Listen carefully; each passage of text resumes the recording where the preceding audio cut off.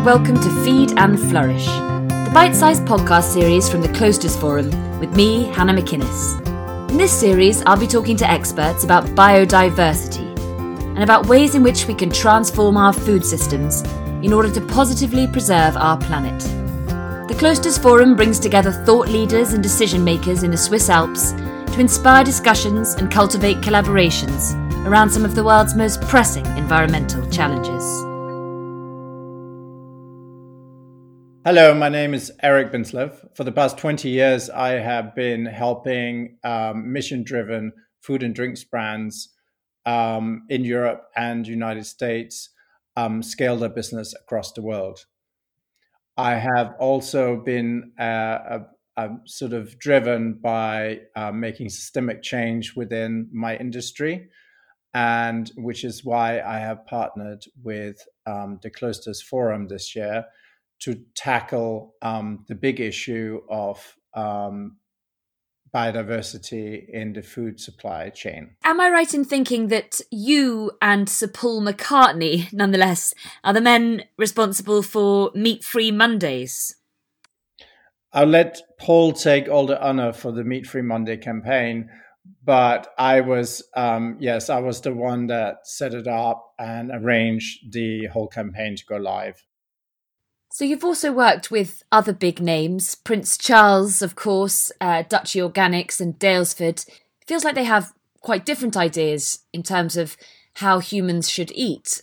I think that Dutchy Organic and Daylesford have very much emphasised local meat eating, and the McCartneys, of course, as we've said, encourage vegetarianism.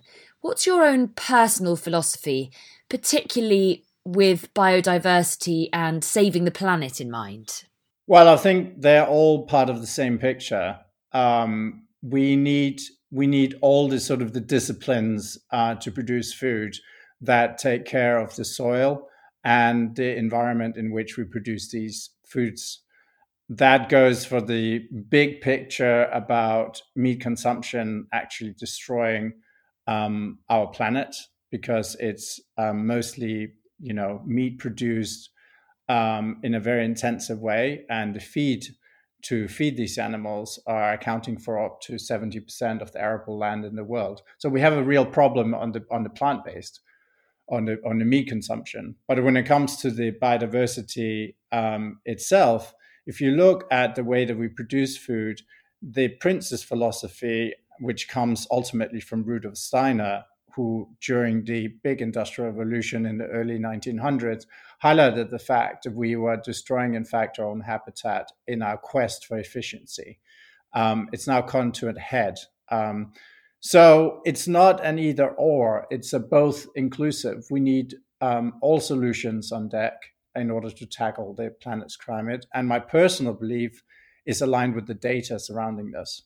But it's hard to understand how you have all on deck when emphasising going meat-free involves generally shipping in foods from hundreds of miles away, surges in products like almond milk and avocados, and that process seems detrimental to the preservation of biodiversity and of forests and of the planet. It seems to be that actually it is negatively affecting biodiversity, that emphasis on veganism and taking it away from localism. Well, I mean, you can't. It's very hard for the average consumer and for the average dipping in and out to this industry to understand what actually is needed and what is not needed. With any action, there is a cause, and with every cause, there is an action. And basically, what we're looking at here is a very complex system. There is too much meat production going on, but on the other hand, we need animals husbandry as we've known it in parts of the world where grasslands and grasses needs animals to actually sequester carbon and to help our planet. But that doesn't take away that 90% plus of all meat is produced in a super intensive way and is using way too much land in order to have the energy and input for those animals to thrive. So meat consumption per se is not bad. It's just that the bulk of the meat is produced in such a way that it's destroying the planet far more than flying avocados in from Mexico. It's a complex issue.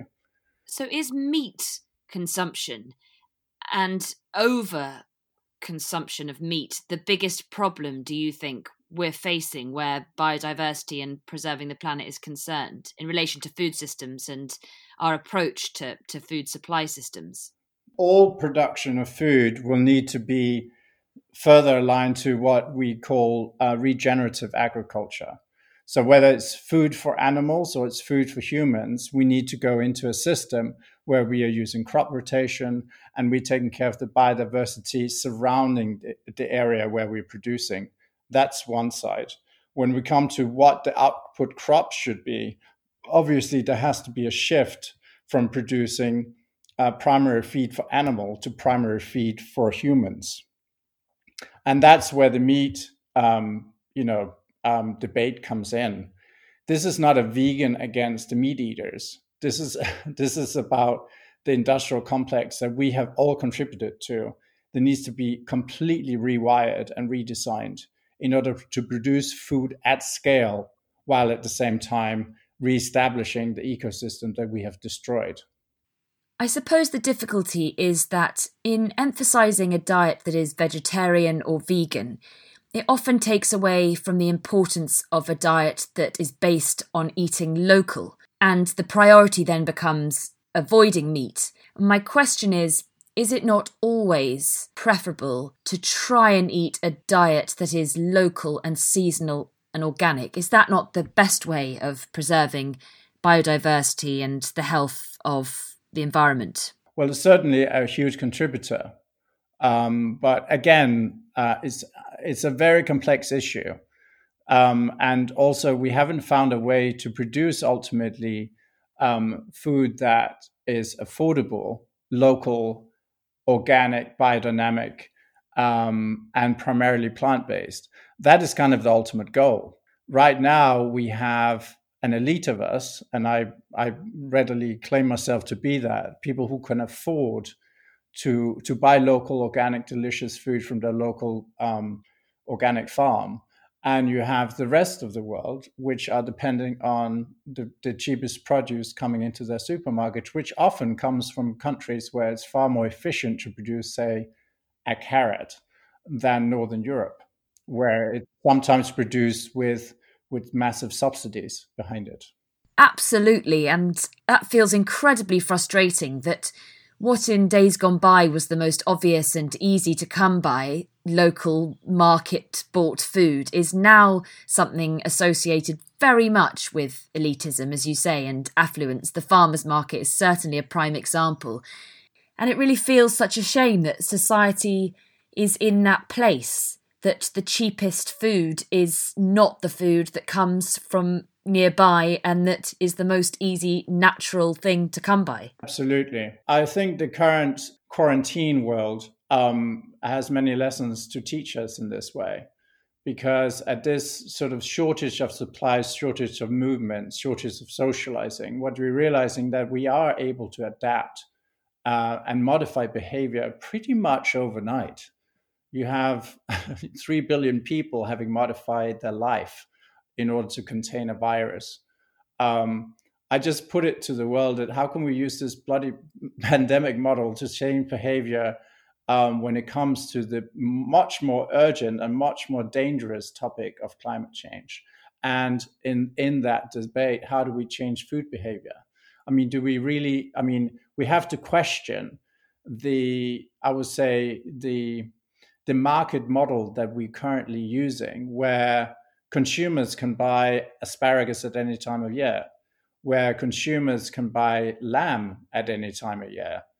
I think there's a lot of retracing. I think the marketplace needs to retrace the ultimate necessity and balance it with what is actually good for a longer term, whilst at the same time satisfy what the market needs. I mean, the market never stops, right? We will always want lamb from New Zealand when it's not available in our region. It's really interesting to hear you mention the effect that quarantine mode might have on habits. Of course, when people listen to this, I hope that we are long out of isolation, that things are continuing as normal and our lives very much back to how they were. But it is the case, isn't it, that at the moment people are having to think really hard about the food supply chain, about where their food comes from. They can't have what they want when they want, as they might have been used to if they're fortunate enough. And it's really interesting. Is it going to be, do you think, that when we go back to normal, people's behaviour and their habits and their attitudes change for the better? I think that I see a tendency where we're going back away from the 20th century model of thinking that every change, every systemic change would have to be powered by either consumers or government. We now live in a world where the corporation is so global and so powerful that the corporations are the one that will ultimately be the big change, the change maker. And in this, the food supply chain comes in to play a vital role.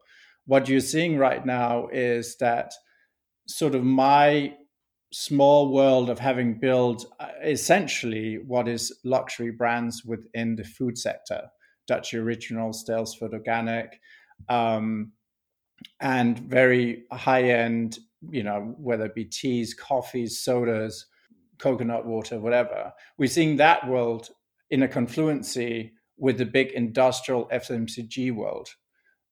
So the timing for systemic change is perfect. It's kind of the perfect storm in some ways, because this change will not be driven by consumers. This is not a body shop, no animal cruelty sort of driven change. This is a change driven by big corporations seeing their entire supply chain being threatened by climate change. And unless the big corporations take that sort of supply chain threat very seriously, they're not going to have a business. You will not expect the same amount of crops of, say, corn to supply your cornflakes production forever because of drought, because of climatic changes, because of soil erosion and soil depletion. These things are not taken for given anymore. So you kind of begin to see the emergence of a bit of a space race for supply. And that space race where supply would only be sustained by driving it into a sustainable model, a regenerative model, a model where you can begin to rely on this particular land producing this particular crop over and over again.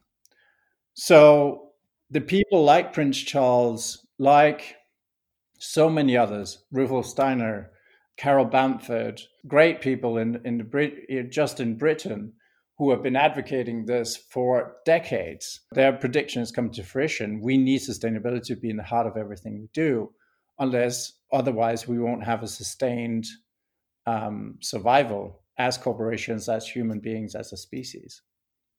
But the corporations don't have the incentive to do it, do they? And when, for example, this is over, this period of quarantine, etc., is over, the corporations are very likely to go back to doing things the way they've always done in order to make the big bucks. Yeah, but the commitment has been made by the biggest FMCG companies in the world, headed up by Emmanuel Faber, who's the CEO of Danone out of France.